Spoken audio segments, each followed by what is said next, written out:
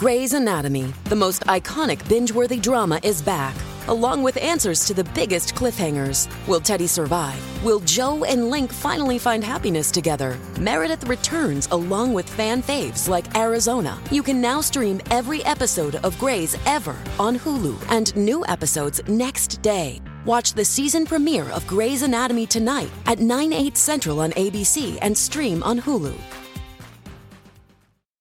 Seeking truth and justice in a battleground of deception and corruption.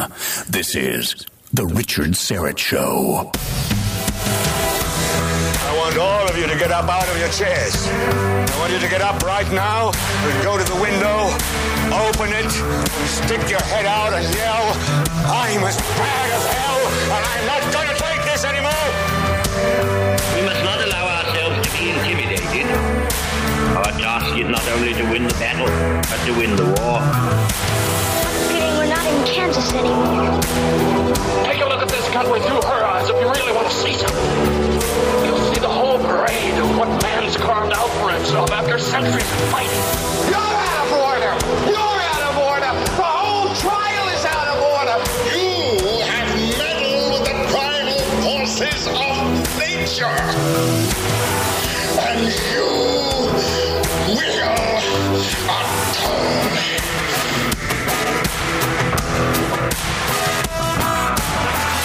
Happy Friday.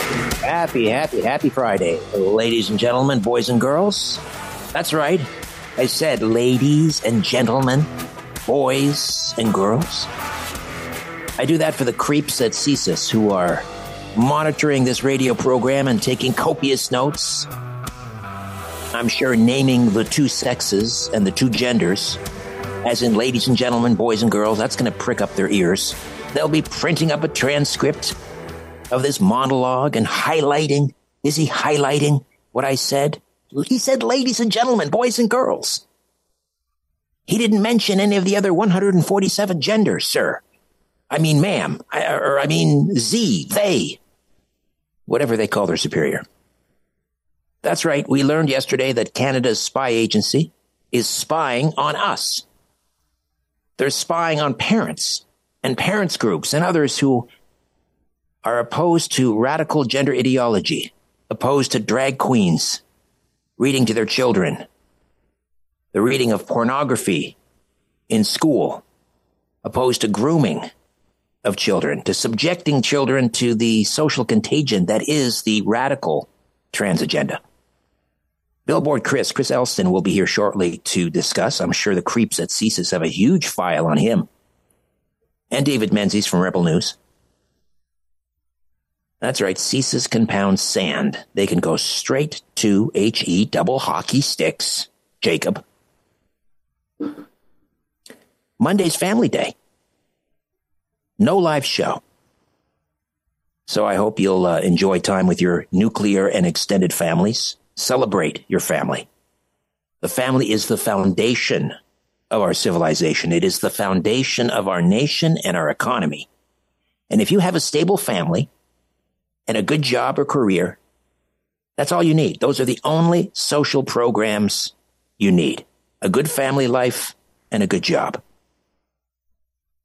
And while you're enjoying your family, you can also enjoy a special Best of the Richard Syrett Show presentation Monday. See how I worked that in, Jacob? I'll be back live on Tuesday, Feb 20th. But the family is under attack. Black Lives Matter, the Marxist organization, not the sentiment. Black Lives Matter, the race grifters, has as one of its stated objectives the destruction of the nuclear family. Because as good little Marxists, they see the family as a patriarchal, oppressive institution. Now, they took that mission statement off their website, but they still believe it. Our school boards presently seek the destruction of the family.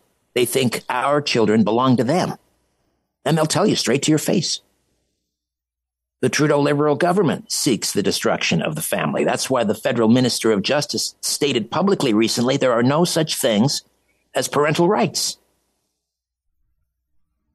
Virtually all of our cultural institutions seek the destruction of the family. They're all ideologically captured by Marxists. And Marx saw the church and the family as the two major impediments to the revolution. Now, I'm reading a story here from WND, formerly WorldNet Daily, a free press for a free people since 1977. There's long been controversy, it begins, over adults dressing up in drag or in otherwise sexually provocative clothing and performing where children can see them. Now it's turned about with a report about a parade in Spain where children were staged in provocative costumes, then danced down the street in front of adults. The report comes from VNN, which bluntly warns that the images are disturbing. I don't know if you've seen this video. It's on social media. Spare yourself. I've basically told you what's involved here. Children dressed in provocative costumes dancing down the street in front of adults in Spain. The report describes the incident involved young children dressed in lingerie who were being paraded down the street waving LGBTQ flags as adults cheer them on during an annual carnival. It apparently was the Carnaval de Torrevieja, where children probably ages 8 or 9 dressed in garter belts, X-shaped nipple shields, wigs, and makeup danced provocatively down the streets of Alicante. The audience included adults, children, and even infants. The report explained Voz Media identified those organizing the event as the Osadia Troupe, a Barcelona-based street theater company. The report charged the hypersexualization of children appears to be accelerating despite the public beginning to push back against the trans and LGBTQ agenda worldwide. Wow. I wonder what the creeps at CSIS think about what's happening in Spain. Would they be okay if their children were dressed in provocative costumes and made to dance down the streets in front of adults? That's what we're opposed to. And you're spying on us because you think we pose a threat of violence? Here's something else you folks listening in CSIS, listening in at CSIS are going to love. A study conducted back in 1991 has resurfaced, and it's making the rounds again on social media. Very interesting study indeed. The study, titled Mothers of Boys with Gender Identity Disorder, a Comparison of Matched Controls. Again, published in 1991 in the Journal of the American Academy of Child and Adolescent Psychiatry by Dr. Sonia Morantz and Dr. Susan Coates. The women interviewed 16 mothers of boys with GID, or gender dysphoria, a person whose gender identity doesn't match their assigned sex, and 17 mothers of boys without it. The study concluded that 53% of mothers of sons with gender identity disorder qualified as having borderline personality disorder. Let me repeat that. The study concluded that 53% of mothers of sons with gender identity disorder qualified as having borderline personality disorder, the mothers. When asked recently about the possibilities of reproducing the study in today's climate, remember the study was published in 1991, the possibility of reproducing the study in today's climate of acceptance, activism, and social media saturation, one psychiatric scientist offered her insight. I suspect that if this 1991 study were conducted today, the results would be similar, if not more pronounced, since fundamental motivators of human behavior can remain thematically similar over time, but the social incentives to have a non-cisgendered child are likely greater now than 30 years ago, said Dr. Nina Salander, an author and practicing psychologist. That said, a newer study would have to account for the limitations of this one, especially the lack of clinical controls, exclusion of fathers in the sample, and the lack of attention to gender dysphoria in daughters and the mother-parent-daughter relationship. Salander said that while belonging to a sexual minority identity today may carry clout, psychologically unwell parents might be more susceptible to the notion. Having a sexual minority identity appears to be a social currency or means for status, she said. Psychologically unwell parents may be more susceptible than psychologically well parents to pursue this gender minority status to the negation of considering other factors that contribute to gender dysphoria or the superficiality of transience of gender nonconforming habits of preferences. Wow. I think this explains a lot. Don't you? I think CSIS is very busy highlighting and underlining parts of this monologue. God bless their dear little hearts. All right, coming up on today's show, the great Greg Carrasco will be here, last order of business in hour 2, host of the Greg Carrasco Show, Saturday mornings, 8 to 11. He's a car guy, right? He sells cars. Well, our crazy minister of climate change says no more federal money for new roads in Canada. How do you suppose Greg will respond to that? We'll find out. Brendan Lang, play-by-play announcer for the Mississauga Steelheads, will be here, second hour, with a preview of this weekend's OHL action with the Trout. Maybe open lines in hour 2, maybe. Or maybe Viva Fry. We're not sure. He's busy live streaming during the Fannie Willis trial. She's that corrupt DA from Fulton County, Atlanta, who has a vendetta against Donald Trump, and she impaneled the grand jury to indict him. Now she's in hot water. She hired her lover to be the prosecutor and paid him $700,000, which he then spent for the two of them to take expensive trips. Not looking good for Fannie.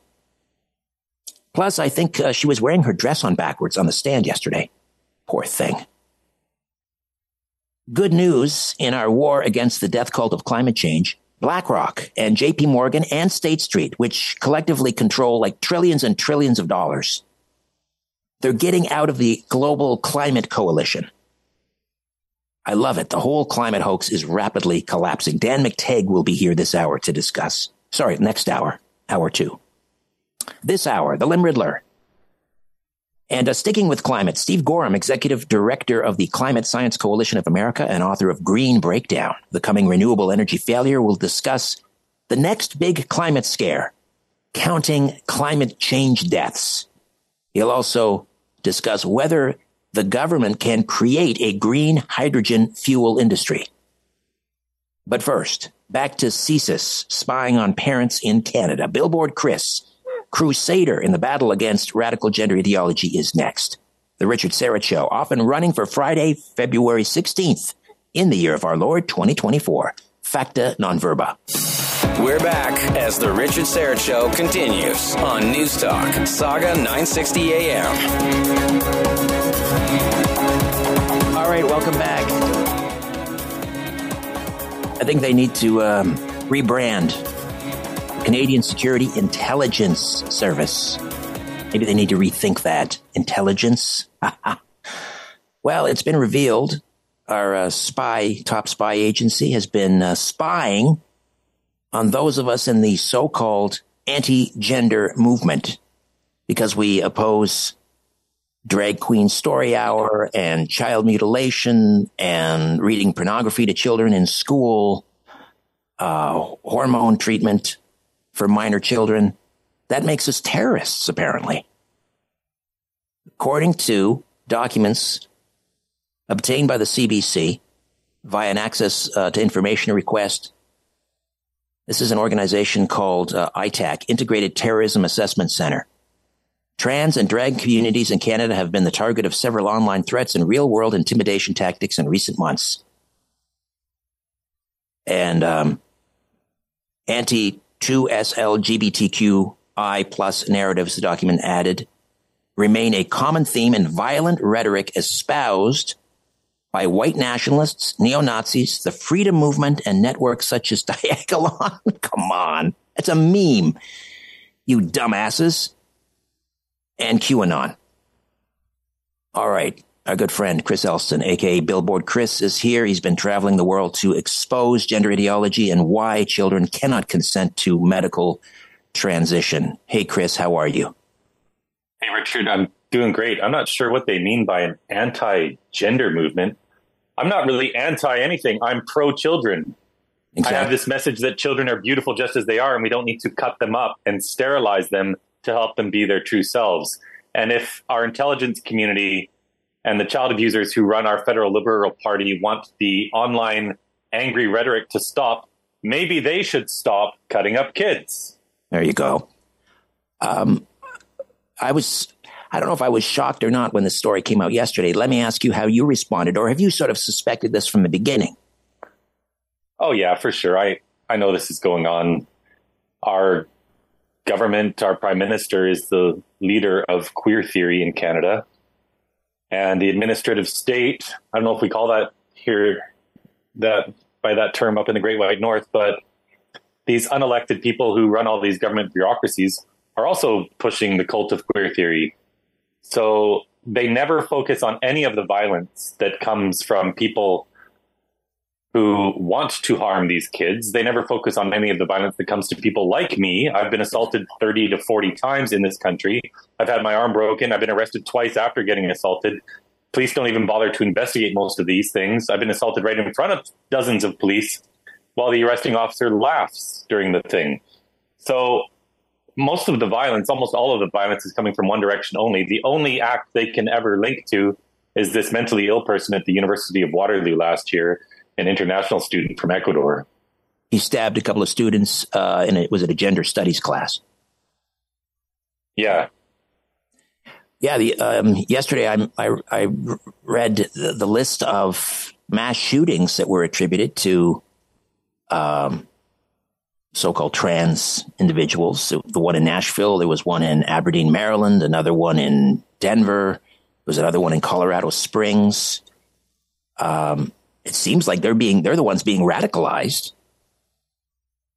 Absolutely. Go ahead. It's not an exaggeration to say that 99% of the violence is coming from trans activists and their allies, like Antifa or Transtifa, as we sometimes call them.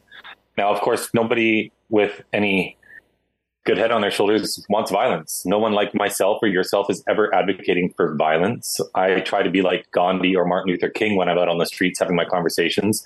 When I get hit, I just take it. I don't respond. I don't yell. I don't do anything.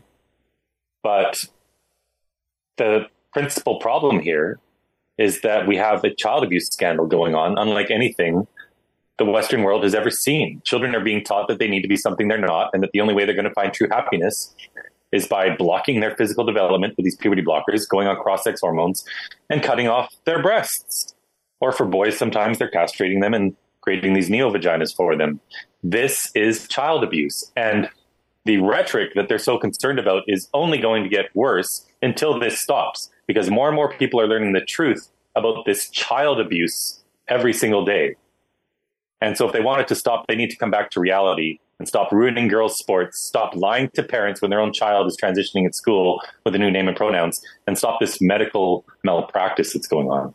Exactly. Yeah, maybe the folks at CSIS could find something else to do. Like, I don't know, maybe trying to apprehend or investigate who's setting 100 churches on fire, Christian churches on fire across this country. And as far as I know, maybe 1 or 2 arrests. That's it. Maybe they could work on that and leave parents alone.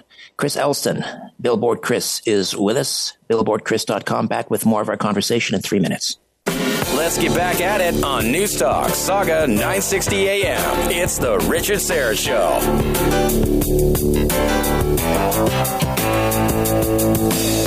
CSIS, Canada's spy agency, admitting they're spying on parents who oppose child sex changes. Billboard Chris is with us. Chris Elston, at Billboard Chris on X or Twitter, at Billboard Chris and BillboardChris.com. Again, traveling the world exposing gender ideology, and you may have seen him out on the street with his billboards, his sandwich sign saying children cannot consent to medical transition. Do you suspect or know for a fact that you're being surveilled by CSIS? So, no, I don't have concrete evidence of that, but they admit that right in this document that the CBC obtained, where they're saying that they're keeping tabs on threat actors online. So as the most outspoken person on this in the country, the person who probably generates the most conversations about this, there's absolutely no doubt they're watching my social media feed. And I do want to encourage everyone, always be peaceful. And everyone I associate with is peaceful. and we don't have to worry about anything. But this reminds me also of what happened down south of the border in 2021 when the School Board Association sent a letter to President Biden urging that parents at school board meetings be classified as domestic terrorists. And it turns out the National School Board Association coordinated with the White House and the Department of Justice in writing that letter. This is the same thing going on in many countries in the West. This is essentially the communists who are working for our government trying to destroy the nuclear family. And it's people like Randall, what's his name? I forget his last name, thankfully, the member of parliament from the Vancouver Island, who said in a speech last week that there's no such thing as parental rights in Canada. There are only parental responsibilities. Randall Garrison is his name. Thank you. I mistakenly said it was the Justice Minister who said that. It was the MP from, you're right. Thank you for that correction. That's chilling to hear that. But of course we know that they think children belong to them, and school boards the same way. Now at school board meetings, if a parent goes to object to pornographic material or boys going into girls' washrooms, they cut their mic and they leave. The trustees just leave the meeting, they turn out the lights and they cut the mic. That's the game that they're playing. I suspect also people like David Menzies, Rebel News, has been doing some great work on this file, reporting about what he calls this transanity. I'm sure that CSIS has a thick file on him as well. So now they're admitting they're spying on parents. I mean, if present trends continue, what's next? Are they going to haul people off to the gulag if they don't subscribe to queer theory? Well, we do still have freedom of expression in this country. And as long as you do things the right way, I don't think you have anything to worry about. In fact, I would love for any of these authorities to arrest me anytime because I know I've done nothing wrong. And the resulting media firestorm it would create all across the world would wake up another million people. So honestly, I welcome that sort of stuff. If they want to try to violate my rights or anyone else's rights, we'll make sure that it's well known. Because a lot of this is just fear tactics. But we have, I'm quite sure, an end to this Trudeau regime coming up in the next election. Pierre Poilievre has been very silent on all of these issues. Just finally, the last 2 weeks, for the first time, he offered an opinion that he doesn't think children should be having their puberty blocked. The media had to drag it out of him, but at least he said it. And I hope when they get in power that they don't just focus on inflation, which is his favorite topic to discuss, and it is important. But we have cultural issues going on in this country like we've never had before that need to be addressed.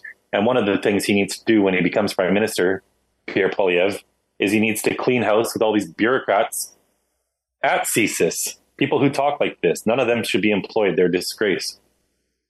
Absolutely. Just have a minute and a half here.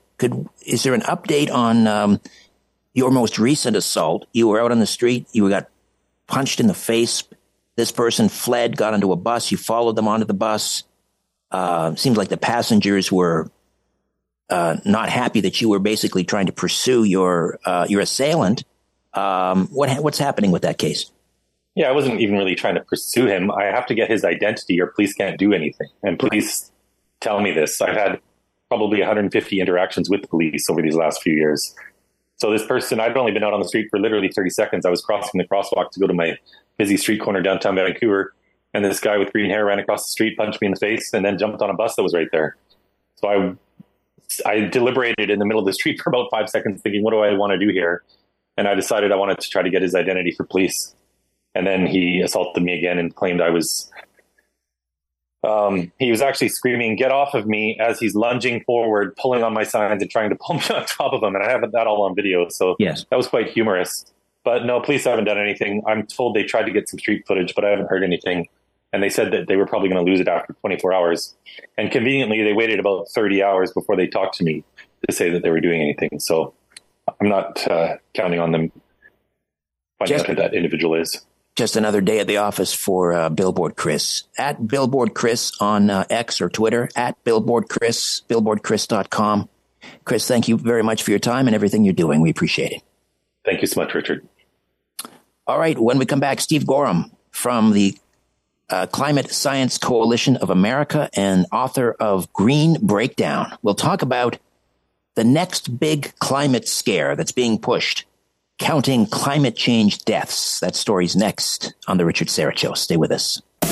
You're listening to The Richard Syrett Show on News Talk Saga 960 AM. Hey, welcome back. Let me ask you, when was the last time you evaluated your financial situation or asked yourself, is my advisor in the large financial company they work for the best organization to help me realize my financial goals? Our friends at Rocklink work with Canadians across the country to develop a simple but effective plan to make sure you're on the right road to reach your financial goals. The team at Rocklink is committed first and foremost to the long-term growth of your capital the old-fashioned way. They're not preoccupied with political correctness, gender ideology, ESG, or diversity, equity, and inclusion. Yuck. Give them a call today. 905-631-5462. 905-631-5462. I did, and now I'm a client. You can also email at info@rocklink.com. info@rocklink.com, and find out how they can help you secure your financial future. All right, we're going to talk about, well, we're going back to the cult of climate change. And just a quick reminder, coming up after 5 o'clock, Dan McTagg will be here, president of Canadians for Affordable Energy. This is huge news, sending shockwaves, I'm sure, through the death cult of climate change. JP Morgan, State Street, and BlackRock, these companies control trillions of dollars. They are quitting a climate coalition group, pulling back, getting out of the green scam, if you will. But right now we're going to talk about the latest attempt by legacy media and our ruling class, if you will, to instill even more fear. They're now counting climate change deaths. Steve Gorham is executive director of the Climate Science Coalition of America and author of 4 books on energy, climate change, and sustainable development with over 100,000 copies in print. His new book, Green Breakdown, The Coming Renewable Energy Failure, was the #1 bestseller in Amazon's energy policy category twice last month. Steve Gorham, welcome back. How are you? Hey, Richard. I'm doing great. How are you? I hope you're staying warm up there. We've had an unseasonably mild winter, although this week was, a little bit more in line with what we typically get. But that's all right. I love El Nino. I'll take it. All right. So the next big climate scare is here. They started talking about global boiling instead of global warming, and now they're talking about climate change deaths, which is kind of confusing how they can push this narrative, because they keep telling us about how climate change, if we don't act now, it's going to affect the future. But they're already claiming climate change is killing people. How? I don't get it. They are, yeah. So former Secretary of State and presidential candidate Hillary Clinton at the UN Climate Conference said that we need to start counting climate change deaths. And if you remember, during COVID-19, you could go online every day and see the number of people that had contracted COVID and the number of people that had died by state or province and nation and around the world. And so the climate folks want to do that with climate deaths. They say that will be really effective in communicating to people. And then just a week ago, a paper came out in the New England Journal of Medicine that claimed there were 250,000 people that die every year due to climate change, and a total of about 4 million since the year 2000. Well, when you read up on this a little bit, they claim that diarrheal disease in the poor nations is due to climate change, and malaria, and even cardiovascular disease, heart attacks.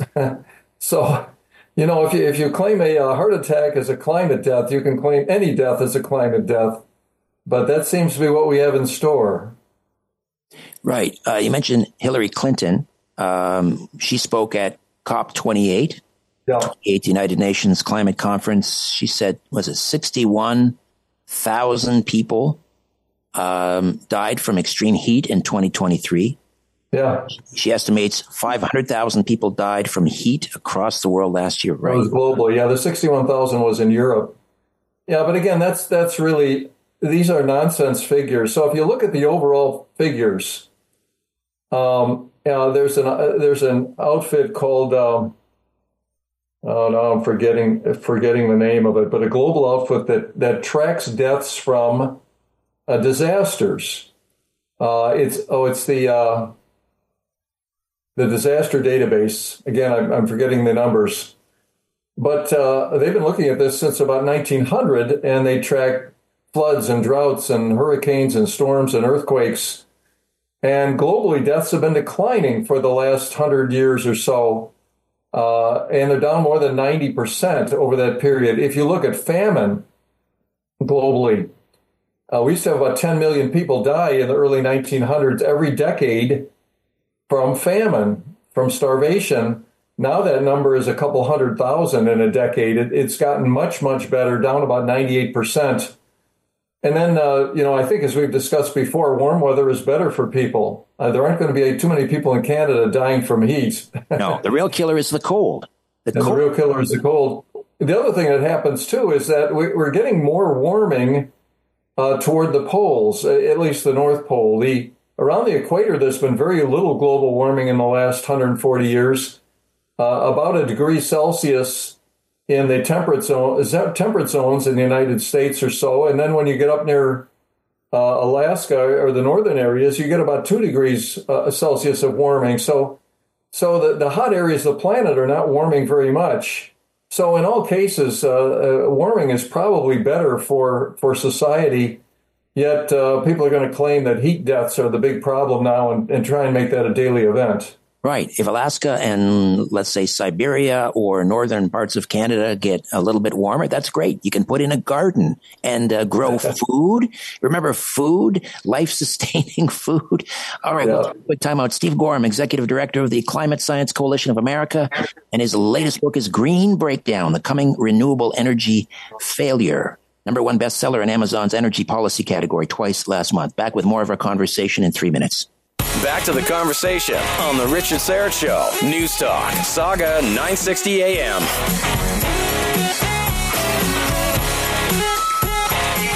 All right, welcome back.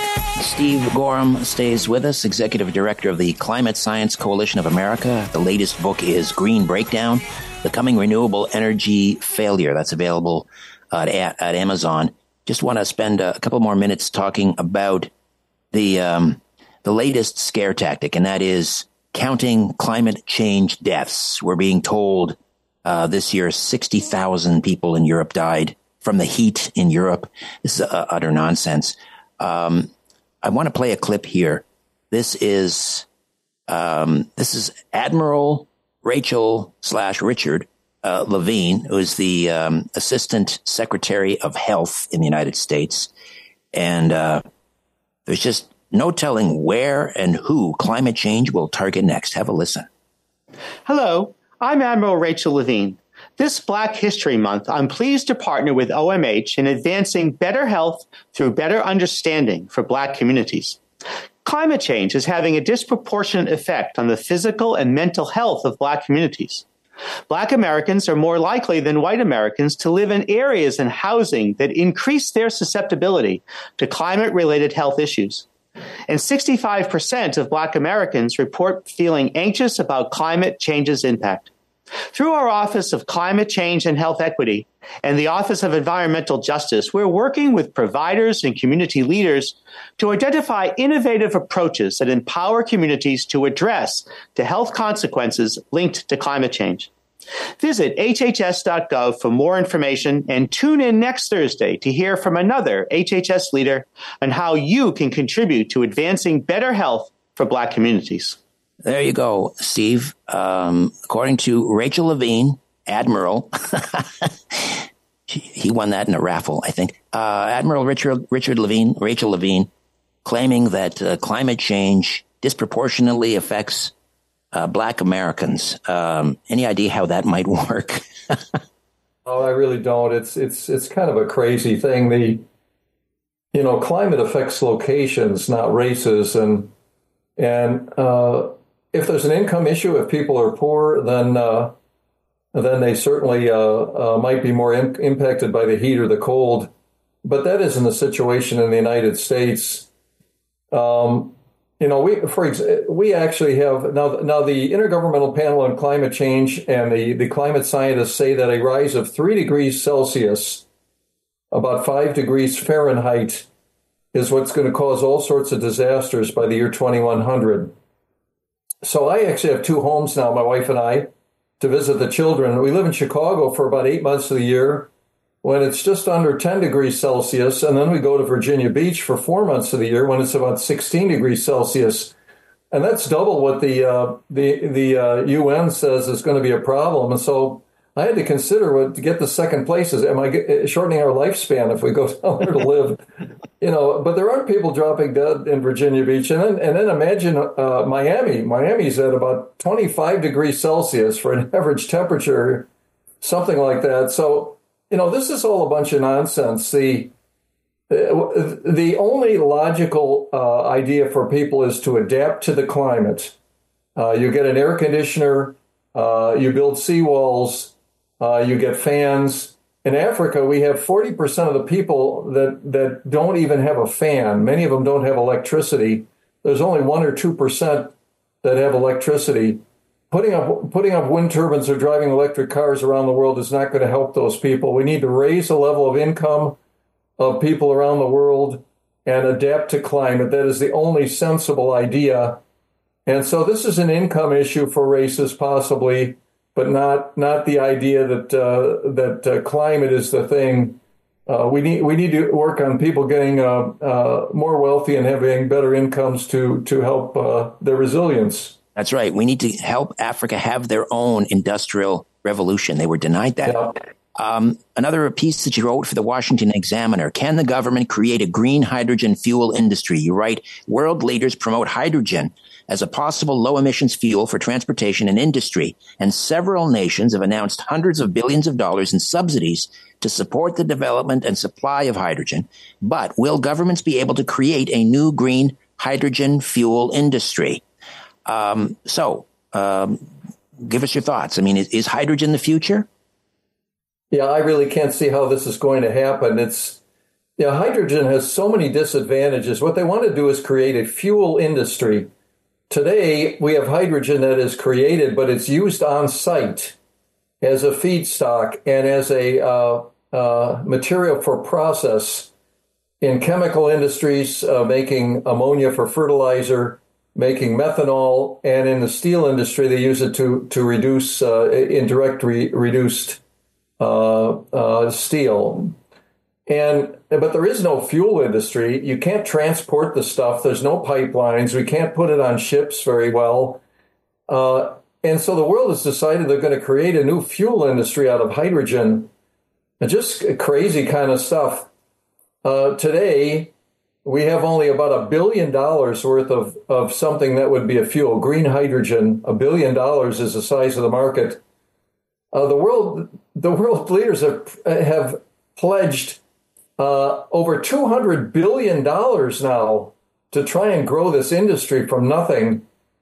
And if you compare hydrogen to natural gas has higher energy density, it's lower cost, much cheaper fuel. We can put it through pipelines. We can put it through ships.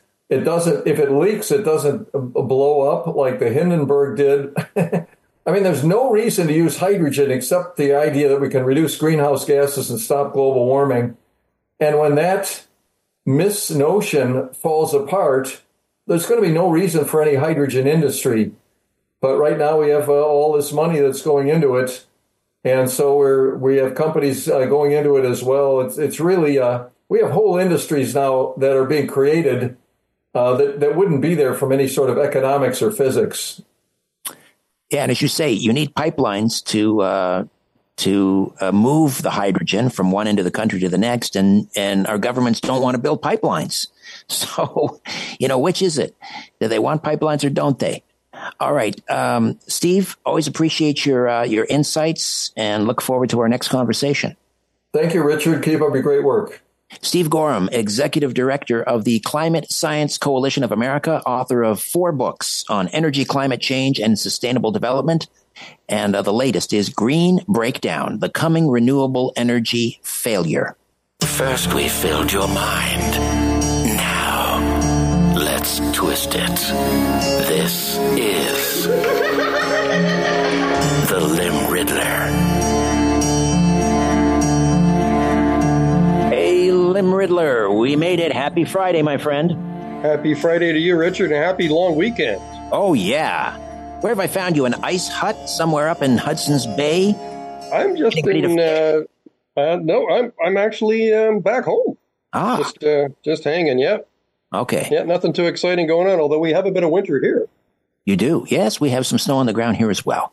Mm-hmm. All right. We are looking for a one-word answer that satisfies all four clues in this week's Limb Riddle. You're going to send that one-word answer to info@limriddles.com. info@limriddles.com.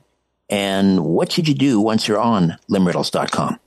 Well, you'll notice there's a little spot in the upper right-hand corner on the homepage where you can subscribe. So if you subscribe to Limb Riddles, you'll have an email right to your email inbox every Friday just before I come on the radio. Way easier to solve the Limb Riddles if you can just see it in front of you. Read along with me. Exactly. All right. So this week's Limb Riddle is called Dense Districts. Who's this going to appeal to? Well, there's a little bit here for city-type people. There's something here for country boys and girls and anybody who's into Afro-American rhythm and blues music. Excellent. Covering a lot of genres there. All right. Mm-hmm. Let's hear this week's Limb Riddle, Dense Districts. And it goes like this. Tower-filled districts with dense avenues. Moniker 8 early popes chose to use. Country boy Keith from a land underneath. Afro-American rhythm and blues. Ah, excellent. All right. Again, one-word answer. Send it to info@limriddles.com. Be sure to be listening just before the news at 6 p.m. when I reveal the answer and announce the names of the winners. And one lucky winner will walk away with a pair of tickets to see the Mississauga Steelheads in action at home this Family Day, Monday, 2 p.m. against Owen Sound. And, of course, you can always get your tickets by going to the Paramount Fine Foods Center box office or call 905-502-7788. Limb Riddler, you have a great long weekend and a great Family Day. We'll talk next week. Yeah, you too, Richard. Thanks. Bye for now. Bye for now. The Limb Riddler. Solve this puzzle, The Limb Riddler, every Friday at 4:50 on The Richard Syrett Show on Saga 960 AM. All right, hour 2 coming up. Dan McTeague will be here. We'll talk about J.P. Morgan, State Street, and BlackRock scaling back their commitment to climate change. They've backed out of a global climate coalition. That's great news. Another nail in the coffin for the death cult of climate change. Viva Fry will be here. He's been covering a number of trials. I think he covered the on his live stream the latest Trump debacle in New York, where they're trying to take away his business for taking out loans, a bank, and paying interest and paying the loans back. And also, of course, the disgraced district attorney in Fulton County, who's also got a vendetta against Trump, Fannie Willis. We'll talk about that.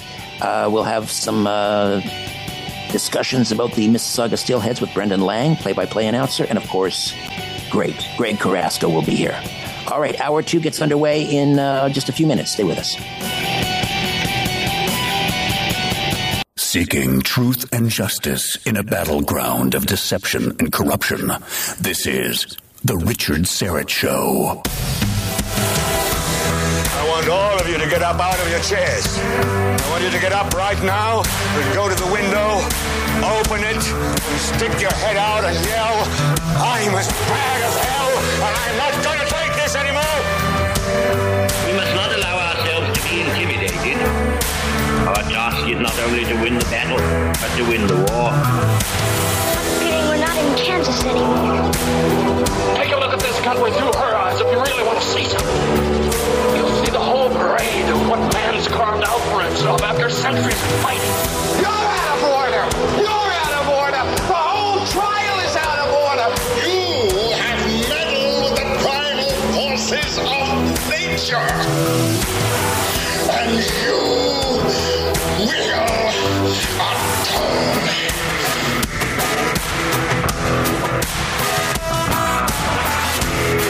And welcome to Hour 2 of this Edward R. Murrow Excellence in Broadcasting Award-winning radio transmission. And I say that even though I award myself.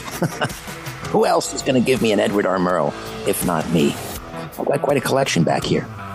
All right, coming up this hour, the Limb Riddler, or the Limb Riddle, actually. We had the Limb Riddler earlier. We'll get the answer to this week's Limb Riddle and announce the names of the winners. One lucky winner, of course, will walk away with a pair of tickets to see the Mississauga Steelheads in action at home on Family Day, 2 p.m. against Owen Sound.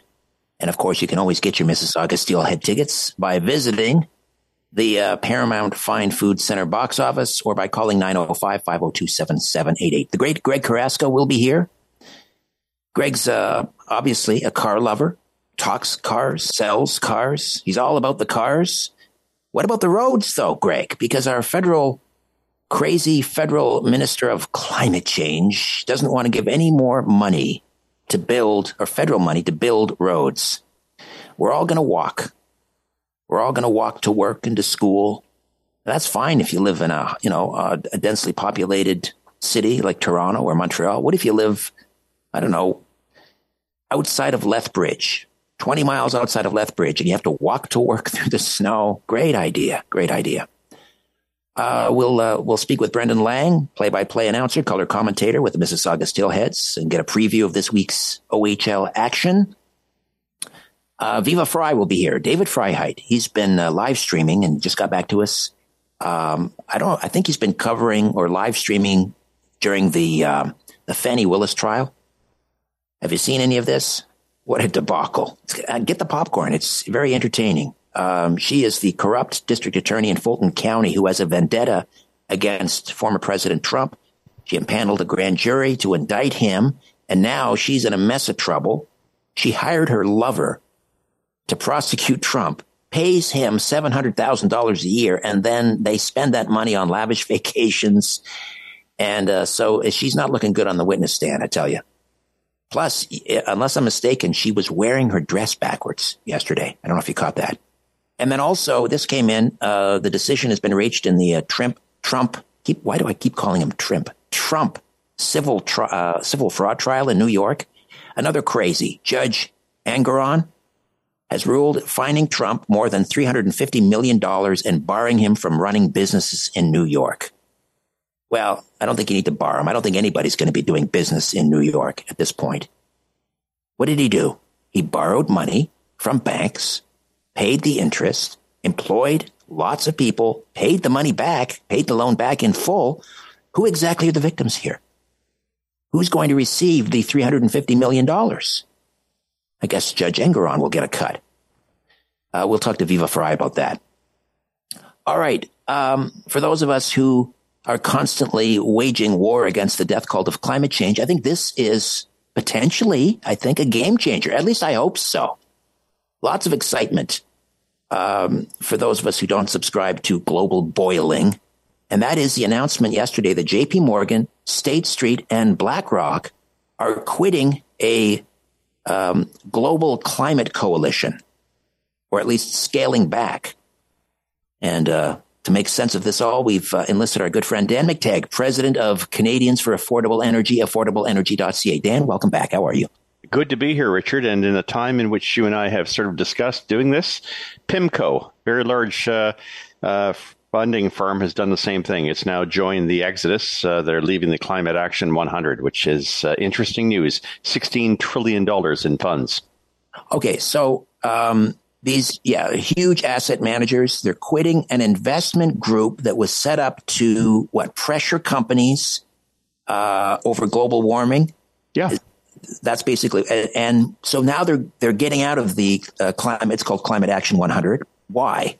What's the reason? Well, I think they realize that there's a couple of factors. They have a fiduciarial duty to their customers, and if they start backing away from things that actually make money in favor of things that don't and only survive based on grift and on government subsidies and on things that people don't want. Think your EVs, think your windmills, think your solar panels that don't work in certain types of temperatures and aren't necessarily reliable. But beyond that, these are all organizations that are all housed in the United States or have significant asset holdings in the United States. And about 120 years ago, I used to be the competition man in Canada. The United States decided to go up against the Rockefellers and break up the old Standard Trust. To do that, they brought in significant Sherman antitrust legislation.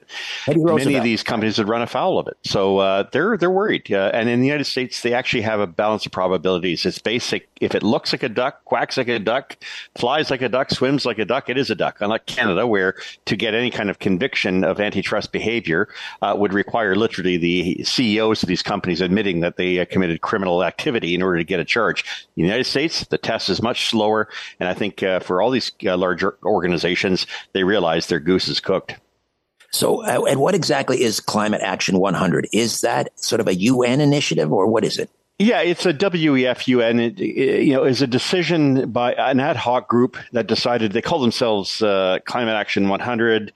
The Global Climate Investor Coalition, Climate Action, CA 100. There's all sorts of little words they use to identify themselves. But basically, large funding groups got together and said, we are going to only invest in those companies that will prove they can reduce their CO2, their emissions, and we will discourage investment into those areas where, in fact, they don't abide by our willingness to tell them what to do. And of course, that's all fun and dandy and great, when you're sipping back when you're sipping back spritzers and eating canapes, but it doesn't necessarily work in the real world. And I think for a lot of these companies, they realize that many of these turning these companies away and investing somewhere else is going to lose them a lot of money. So at the end of the day, they have to get real. So I guess the other thing that they would do, BlackRock, State Street, JP Morgan Asset Management, they would hold on behalf of their investors shares in oil companies, and they would pressure the board to decarbonize. Exactly. This was all part of the ESG strategy as well, right? So is that it was? Woke capitalism is what we call it, and it's to basically say if you don't do these things, conform, or you'll find yourself without funding. Don't do what we say. Do what we say, or else we won't be investing. We'll encourage others to walk away from your company. We'll watch the shares of those companies plummet. The most notable, of course, was their attack on the mining and, of course, the oil and gas sector, which many oil companies have decided to turn around and say, well, we're buying all our shares back. We're going to pay these massive dividends. We don't need you. So go put your money in batteries. Go put your money in these, these widgets that don't necessarily work, and we'll see how it does. What's happened beyond anything else? So I mentioned antitrust. I mentioned the fiduciary duty, which they have. Their investments were tanking, and they knew that these green investments are not ready for prime time, and it's a disaster pretty much everywhere you go around the world, especially Europe. Is this the death knell then for the cult of climate change? Is this the end? The beginning? I think it's pragmatism. I think it's reality finally coming over and slapping them on the side of the head. Richard, you and I have talked about this ad infinitum for the past several years. Everyone, what's he talking about? What's he talking about? Well, you can do these things, but you got to make sure the public and the buying public is there with you. Consumers can't afford this. And these ideas that you can somehow replace fossil fuels, hydrocarbons with, a handful of, new technologies, renewables, all of which can't be built without fossil fuels, all of which can't give you the energy that the world needs today. I think, reality has now finally struck them. And there were other companies like Vanguard and other organizations, NZAM Initiative. They all sort of said, well, we're not going to join this coalition. We'll sort of be on the side. They watched from the side and probably took a very smart position of saying, we're not going to be part of a conspiracy. We're not going to be part of a combination or an organization meant to try to throttle the daylights out of commerce. And if you do that, you're going to wind up with some pretty serious multi-trillion-dollar damages being awarded. And make no mistake, the U.S. Department, the antitrust legislators, Department of Commerce will not fool around. They don't care what it takes. They don't care how big you are. You will get a ruling against you. They've taken on the Microsofts. They've taken on pretty much every combination that's out there. And unlike most other jurisdictions, these things have teeth. And I think every one of those large organizations realized that their goose was cooked, as I said earlier. All right, I got less than a minute. Is this a mortal wound to what we call the death cult of climate change? Now that BlackRock, JP Morgan, they're getting out of this nonsense. They're getting out of it, and the federal governments and other governments around the world don't have the money to back these things up anymore. Within 1 year, 48 weeks, we're going to have a likely new administration in the United States. You think this thing is going to survive? It's over. It's only a matter of time before other countries, woke countries like Canada, wake up, smell the coffee, and realize the game is over on a number of fronts. Fantastic. Great news. It is. It's very good news. I'm a very happy camper, but it's not over yet. It's right. The resistance will be bitter, and they will fight back. We must remain eternally vigilant. Have a great weekend, Richard. Thank you so much. Have a great weekend. All right. Viva Frei is next. We'll talk about the Fani Willis trial and the judgment in the New York civil fraud trial. That penalty has just been announced by unhinged Judge Engoron, fining Trump more than $350 million, barring him from running businesses in New York. Those stories next. When the Richard Syrett Show continues in 3 minutes. Lozenge. Welcome back to the Richard Syrett Show on News Talk, Saga 960 AM. All right, welcome back. I don't know, Jacob, if you saw what was happening during the break, it took me 5 minutes to open one of my lozenges. I was having a serious issue with my throat, and I have a whole bowl of lozenges. It took me like 10 minutes to figure out how to, who packages these things? The same people who package the almonds on the airlines. It took me 6 hours of transatlantic flight just to open a package of almonds. Maybe they should wrap our vehicles, new vehicles, in whatever they wrap these lozenges in, and they would be absolutely burglar proof. How annoying. I'm annoying. I understand. I get it. All right. You know who else is annoying? Mm-hmm. This unhinged judge in New York, Engoron, just fined Trump $350 million, barring him from running businesses in New York. Like, you're going to have to bar anybody. No one's going to do business in New York. What a clown show. Viva Frei is with us, a good friend of the program. You can catch him on Rumble and YouTube, and of course, Viva and Barnes Law for the people. Check out that podcast, vivabarneslaw.locals.com. Viva Frei. David, welcome back. How are you? Oh, Richard, I've been sitting on my butt for 8 hours, day over day, listening to this Fani Willis motion to disqualify hearing. It's wild. Okay, yeah, I want to talk about Fani as well. But let's do the Fani one first. Poor Fani, the DA from Fulton County, Atlanta, who has this vendetta against Trump. She impaneled the grand jury, indicted him. Then she hires her lover at $700,000 a year to prosecute Trump, but they're spending the money on lavish vacations. And she's not looking good on the witness stand. And I swear she was wearing her dress on backwards yesterday. People have pointed that out. I got to go back to the tape because apparently I think she switched her dress around at a given point where the zipper was in the front at one point. Either way, when she came onto the stand yesterday, she came in like a bull. I don't even know what the analogy is. She came in like a raging bull, unhinged, coming to take the stand after her attorneys had been arguing for a half an hour to quash the subpoena that was issued to compel her to testify. So I genuinely think that she got the better of her and defied what her lawyers wanted her to do. And she runs down, jumps on the stand, comes off as a raging lunatic, a demanding, entitled, self-righteous, arrogant, condescending, terrible human. And she testified so badly yesterday, by all accounts. She was scheduled to take the stand again this morning, and her attorneys say, "Nah, we're done with her. No more questions." It was an abject disaster. So I was watching a little bit of the trial, and the lawyer was asking her about cash that she has on hand at home, and she said, "Well, I always have cash on hand." And her father came onto the stand. That was weird, too. Her father was testifying about her, and he taught her to have a cash box in the house. And she actually admitted she took money from her campaign, cash from her campaign, and kept it at the house. What is this? What's going on here? It is what happens when lies catch up with you. So bear in mind, the basis of the motion to disqualify is that she entered into call it an illicit, improper relationship with the man that she hired as external counsel, special prosecutor to prosecute Trump.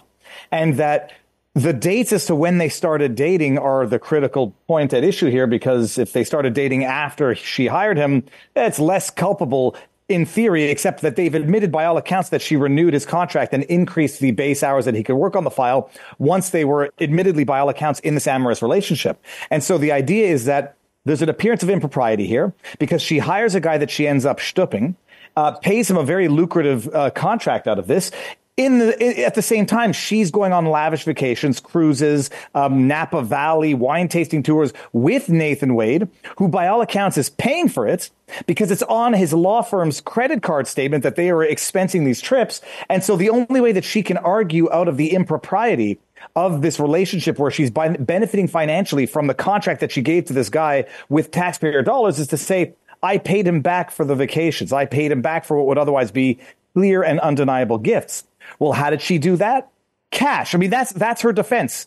I always keep cash in the house. My father always told me that a woman has to have 6 months of cash in the house. And where did she get it? Oh, I don't have any withdrawal slips or anything. I just, accumulated it over the years on a salary of $180,000 a year. And that she alleges she repaid her boyfriend that she hired, contracted with, and gave a raise to in the context of their relationship, that she paid him back with cash that he basically admits that he never disclosed. So he's expensing the trips on the one hand. He's allegedly, even by their own accounts, taking this cash as a personal benefit back from her, if we believe it. But the bottom line is it's a filthy lie. And it's the only way that she can get out of what would otherwise be a clear conflict of interest, where she is benefiting from the contract that she's giving to her boyfriend to prosecute Trump. Who is a personal injuries lawyer who has no experience in these matters, and now he's prosecuting the president of the United States. If she gets disbarred or at least disqualified from this case, what happens to these indictments in Fulton County, at least? Well, so my understanding, because I've asked Robert Barnes this question too. I'm a Quebec attorney, but I think I could piece things together. They disqualify her. They would bring in another district attorney from another county who would take over the case, to be determined if anybody in their right mind would ever have initiated such a case and or continue it. So you get an external a DA from another county, disqualify all of them. This whole team is tainted, as the pun would have it, based on the trial. Get her out. Another independent DA from another county comes in and says, I don't want to pursue this. This was not just a stretch in law from the beginning. It was ridiculous. And no ordinary DA who didn't campaign off prosecuting Trump, who didn't have a vendetta against Trump, would have ever initiated this file. So in all likelihood, if there's a substitute and they disqualify her and bring in another DA from another county, I would imagine they'd withdraw the charges and stop this bogus persecution from the get-go. And I think the judge is going to get to the right decision. A lot of people in my chat, we had 25,000 people watching live today. Wow. For 8 hours watching this. I mean, I guess I made it as entertaining as I could. People are saying, the fix is in. The judge is excluding some evidence that, on the basis of privilege between Nathan Wade and his alleged lawyer, who they threw under the bus this afternoon. I don't know if you saw that, but I think the judge is going to get it right. And I think it's so patently ridiculous on his face. Anyone who watched this, even the highlights or my summary, would know that this is an absolute gong show. And they have easily shown the appearance of impropriety warranting disqualification in order to preserve the semblance of justice. All right. Well, we'll talk about another gong show when we come back. Judge Engoron in that civil fraud trial fining Donald Trump more than $350 million, barring him from running businesses in New York. Viva Fry is with us, back with more of our conversation right after these. The bull session continues on the Richard Syrett Show. News Talk, Saga 960 AM. And we're back with our good friend Viva Fry. Viva and Barnes Law Podcast. You can find that at vivabarneslaw.locals.com. Just finished streaming 8 hours of live stream covering the Fani Willis trial. But I want to move on and talk about what just happened in New York. And the judge there, Arthur Engoron, just hit Donald Trump with his biggest punishment to date, and fining the former president nearly $355 million for, quote unquote, fraudulently inflating the values of his properties. He's also barred from doing any business in New York. So let me see if I understand this. He goes to a bank. He's borrowing. He's taking out a loan to build another property. He's borrowing against the value of his, other buildings. He's going to try and get as much of a big a loan as he can by telling him, the banks, this is how much my other properties are worth. And they may agree or disagree, or they're saying, well, it's not worth 300 million. It's worth 280. He goes, no, I think it's worth 300. They go back and forth. He gets the loan. He pays the interest. He pays the loan back. In the meantime, he's employing thousands and thousands of people. Nobody gets hurt. And now he's being charged and he's been convicted of fraud. Who are the victims?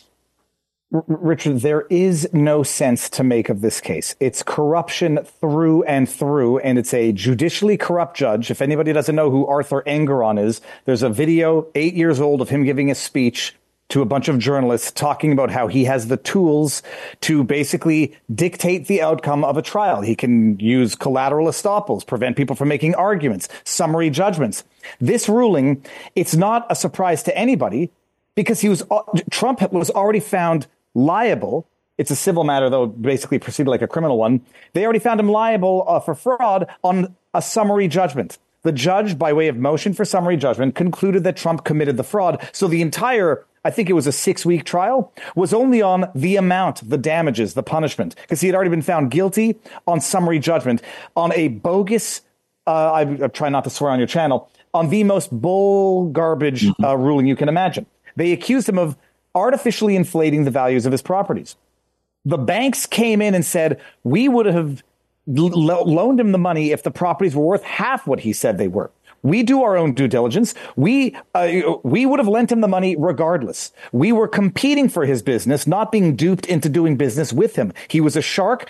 He was a whale. I forget which one they used. We wanted to do business with him. They also accused him of artificially inflating the properties for insurance purposes. Well, that only becomes fraud if you actually make a claim. Otherwise, you're actually paying a premium based on exaggerated worth of properties. But if you don't make a claim, you've just made a bad investment in terms of what you evaluate your properties at. It was a foregone conclusion that this was going to happen. The judge had every tool under his belt to get to this conclusion.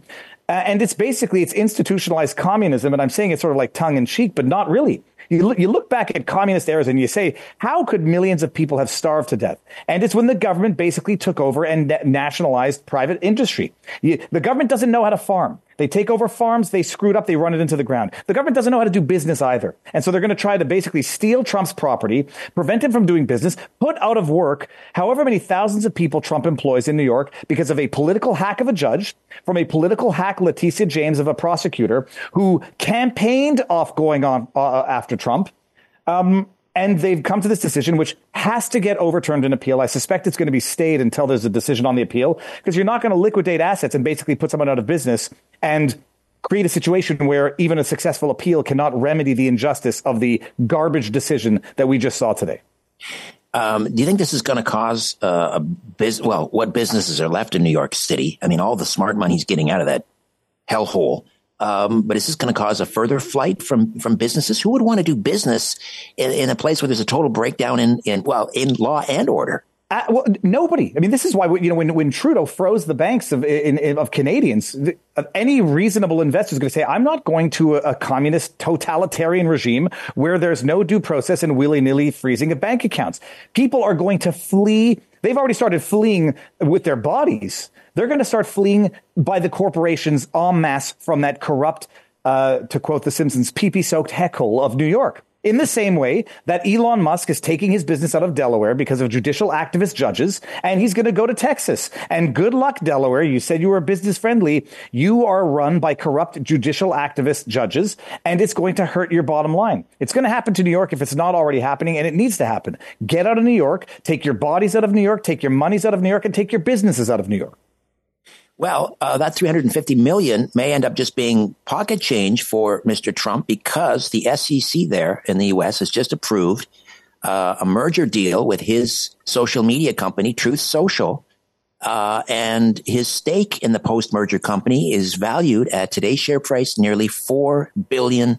callers. So Donald Trump gets the last laugh yet again. Well, but, Richard, don't forget about the other decision out of New York where E. Jean Carroll got her. What did she get? 85, give or take, $1 million. Yes. So yeah, but they're licking their lips because they think he's got the monies to pay for this. None of these decisions should withstand an appeal, and if there's any justice, even the semblance of justice, none of them will withstand an appeal. Viva Fry on YouTube and Rumble, Viva and Barnes, Law for the People, and you can check that out at vivabarneslaw.locals.com. All the best. Have a great weekend. Have a great family day. Thank you very much. You too. Thank you. All right, when we come back, we're talking trout with Brendan Lang, play-by-play announcer with the Mississauga Steelheads. Here next with a preview of this weekend's action. Stay with us. Just having a little chin wag on the Richard Syrett Show. News Talk, Saga 960 AM. Hey, welcome back. I know how hard you work, and I know how concerned you are about protecting your capital. That's why we've partnered with our good friends at Rocklink Investment Partners. And these guys, they really understand the importance of preserving your hard-earned wealth. Their time-tested approach has a proven track record of success, helping put families in the driver's seat of their own financial future. Why would you trust a woke financial institution with your finances when you can work with like-minded Canadians that share your conservative values? God bless them. Give them a call. Do it today. 905-631-5462, 905-631-5462. I did, and now I'm a client. You can also email at info@rocklink.com, info@rocklink.com. That's Rocklink with a C, ROCKLINC. But a shooting position, doesn't take it, passes across, Linders! No way he made that save! Here's a shot, scores! Chaz Sharp, the new captain! Mortimer Martone, great move. Martone through the legs. He scores. Oh my goodness, Porter Martone. All right, welcome back. There's a gentleman I'm going to give my vote for. Busiest man in show business. Brendan Lang, Mississauga Steelheads, play-by-play and color commentator, host of Trout Talk and Tips here on Saga 960 AM, and also producer of the Mark Petrone Morning Show. I'm surprised you have time for little old me, Brendan. Thank you. Thanks for having me on, Richard. Looking forward to talking with you. All right. Before we tee up this weekend's action, we really need to talk a little bit about what happened last Sunday's crazy game against Sudbury, which saw, unfortunately, the Steelheads go down 8-7 in overtime. What the heck led to all of those goals in that one? Yeah, I mean, it's just, well, first of all, starting on the side of Sudbury, just a team with so much offensive firepower up front, and somebody like David Goyette, who after that game was leading the OHL in points, continuing his point streak to 10 games it was there. I mean, they just have so many guys that can put the puck in the back of the net. Dalibor Dvorsky had 2 games in that one as well. He's a first-round pick in the NHL, so many guys that can score. And then on the side of the Steelheads, I mean, their offense was struggling a little bit when they kind of went down in a bit of a lull this season, but it started to pick back up this past weekend. And I think it really just kind of attests to the ability for the Steelheads to push back in games, because they were down 4-0 to start that game in the first period. Couple power play goals to start things off. They were down 5-2 at one point. They were down 6-3 at another point, continuing to fight back, and get in that game and tie it up and force it to go to overtime. Unfortunately, they couldn't finish it off. But those are the kind of games that you get when you play the Sudbury Wolves. They have so much offensive firepower. Their defense maybe doesn't like to play in their zone as much as maybe you would like if you were a coach of their team. But those are kind of the wild games you get when you play Sudbury. Don't look now, but the Trout have fallen into 6th place in the Eastern Conference heading into this weekend. Do you think this tumble in the standings has gotten to the team at all?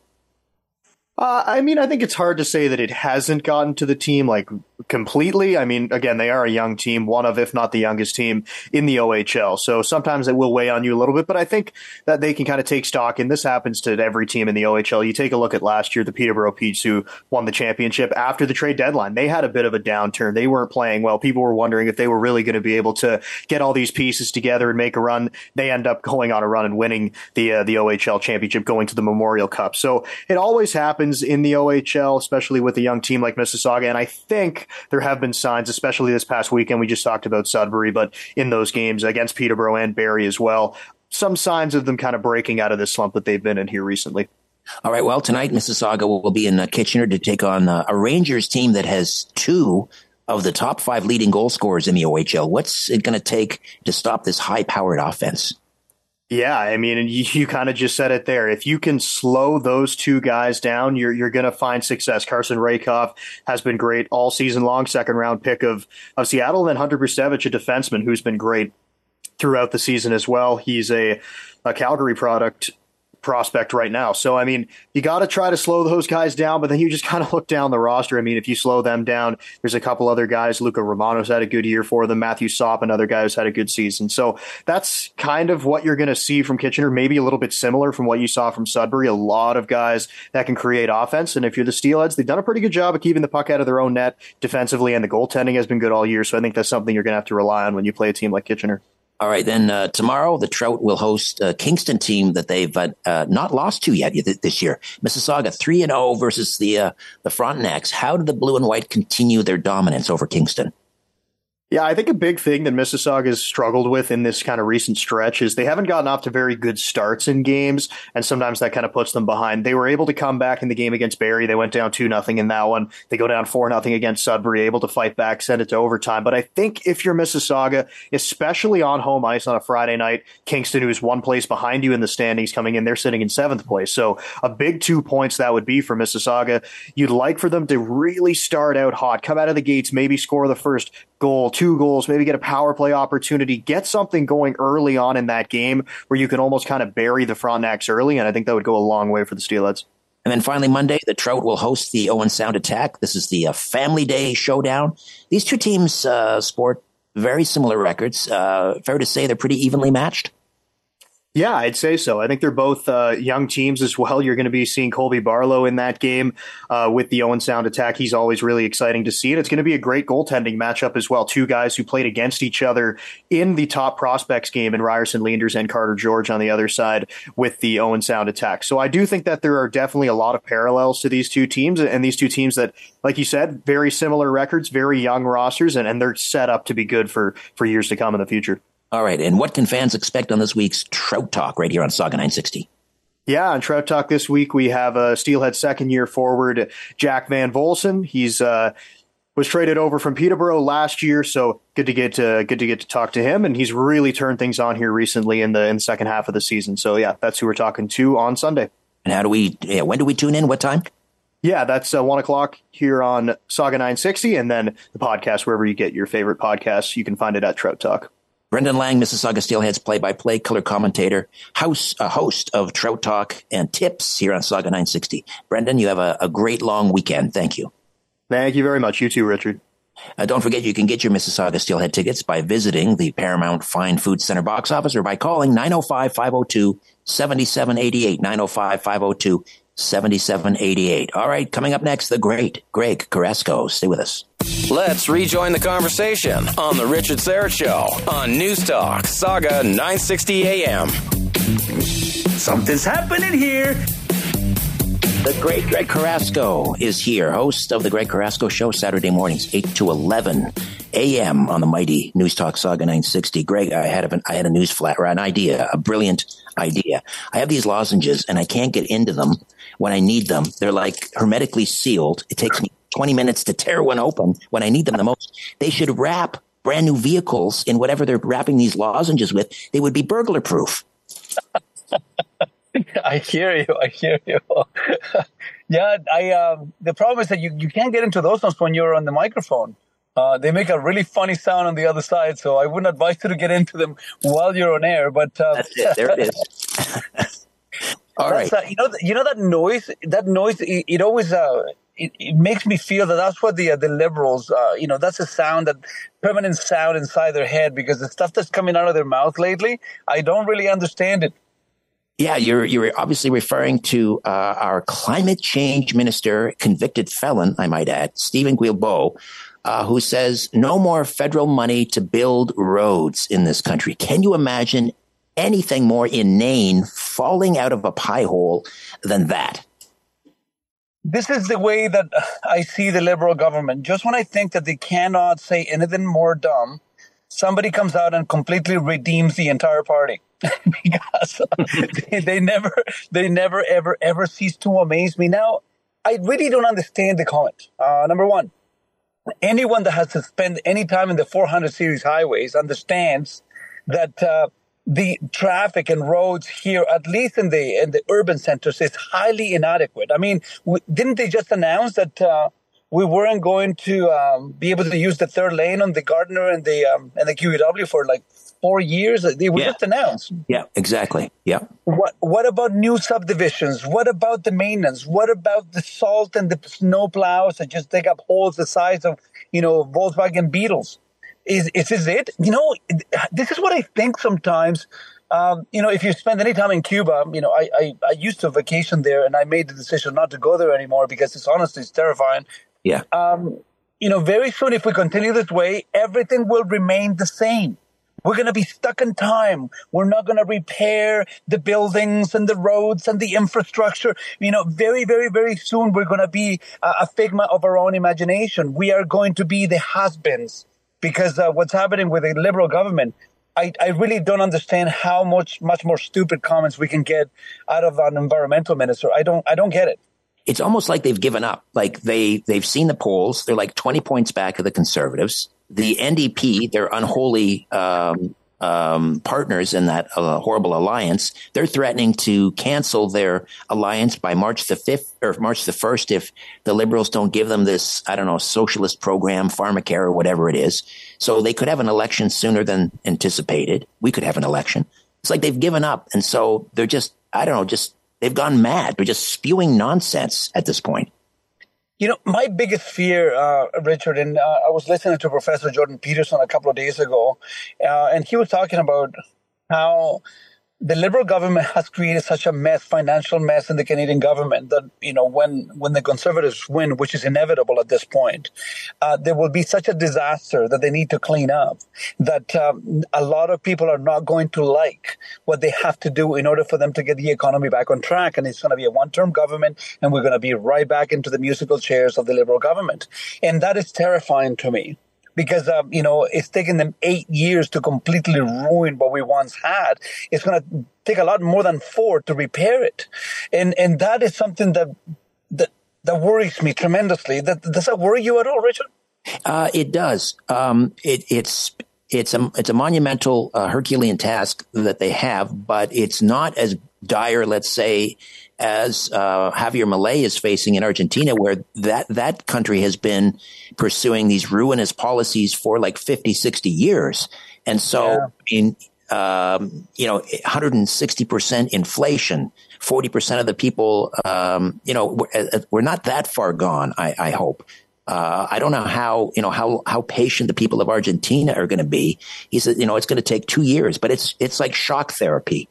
It's going to be very, very painful at first, but I think quickly he's going to see some, and the people of Argentina are going to see some benefits. Hopefully, it's not going to take that long. Here, I think the key is, drill for oil, build pipelines across this country. Get rid of the carbon tax, cut the size of government. Yeah, it'll be. You know what? Part of me thinks we may not even notice that much. Like less government in my life, I'm not going to notice. I think it would be a welcoming if he did that once he gets elected. I mean, there's going to be a lot of people are going to welcome the tax relief because the bigger the government, the more taxes we have to pay. I mean, this is inevitable. I think it's only a matter of time until the Liberal government is absolutely obliterated out of the Canadian politics. And, I think that the Liberal Party is not going to be able to survive it. I think that is that bad right now. If you look at the public opinion, I don't know very many people that are supporting this government unless you're a 19-year-old social studies at, Canadian universities, which seems to be their flavor of choice. Yeah, they've lost all of their typical constituencies. Even younger people now are more and more conservative. I think all that's left for them are, disgruntled cat ladies who live alone. And other than that, there's nobody. They need to be sent to the corner for 100 years to do penance. They really do need to be punished, and someone will come along, hopefully, and reinvent. Listen, we need a viable, multi-party system. Of course. We want the liberals. We need the liberals to come back and be the old liberals that they once were, and hopefully, in time, someone will, they'll come to their senses and they'll realize, let's move back to the center instead of this. Where we belong. Exactly. Where we belong. What's coming up on the big show tomorrow morning, Greg? A couple of things. The car show opens up this weekend, and it's a pretty big deal because it marks the beginning of the spring season for the Canadian car industry. I went to the VIP night on Thursday night, and I'm going to share my experiences with the audience. But, the audience has been asking me, Richard, to bring a family lawyer on the show.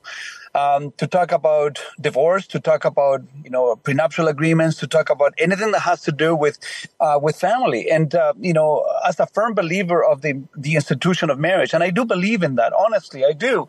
I think that there's a lot of things that we need to do to protect ourselves, going into it. My old good friend Luz Keith has always said to me that the most important financial decision of your life is who you marry. As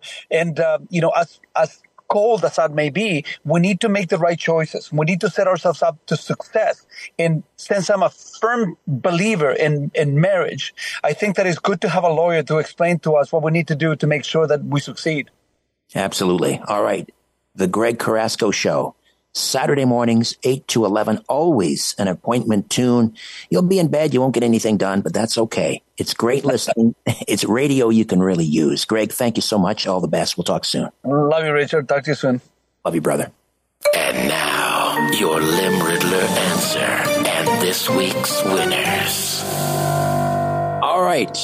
Here we go. The winners. First, let me give a quick recap. Here's the limb riddle. Dense districts, tower-filled districts with dense avenues. Moniker 8 early popes chose to use. Country Boy Keith from A Land Underneath. Afro-American Rhythm and Blues. Did you get it? Anyone? Bueller? The answer to today's limb riddle is urban. Urban, tower-filled districts with dense avenues. Urban areas are those in near cities that tend to be busy, developed, densely populated. Moniker 8 early popes used to use. There were 8 Catholic popes who took the name Urban, each with their very own Roman numeral. Country Boy Keith from A Land Underneath, Keith Urban, of course. Country singer-songwriter who has won 4 Grammy Awards, 15 Academy of Country Music Awards. Wow. He's a citizen of New Zealand, Australia, and the U.S., and married to Nicole Kidman. Afro-American Rhythm and Blues, urban music, originally a music radio format featuring Afro-American genres such as R&B, pop, rap, urban adult contemporary, hip-hop, and so forth. Urban. And the first 5 to answer correctly were Bill Heller of Edinburgh, Texas, Nicholas Cole of Toronto, Amy Lou Hu of East York, Duncan Grace of London, Jared Sader.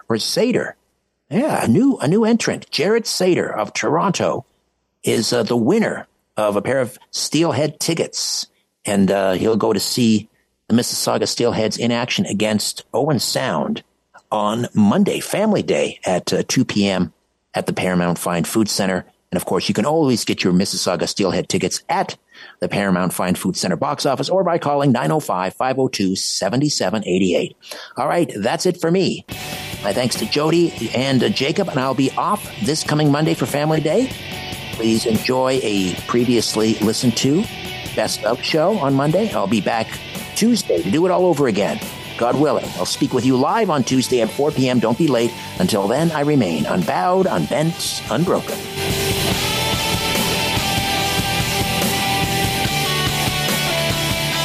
That's it. That's all. For more Richard Syrett Show, podcasts, blogs, and other stuff, go to saga960am.ca. Stop talking past each other and start talking with each other. We'll see you Monday afternoon at 4 on The Richard Syrett Show on News Talk, Saga 960 AM.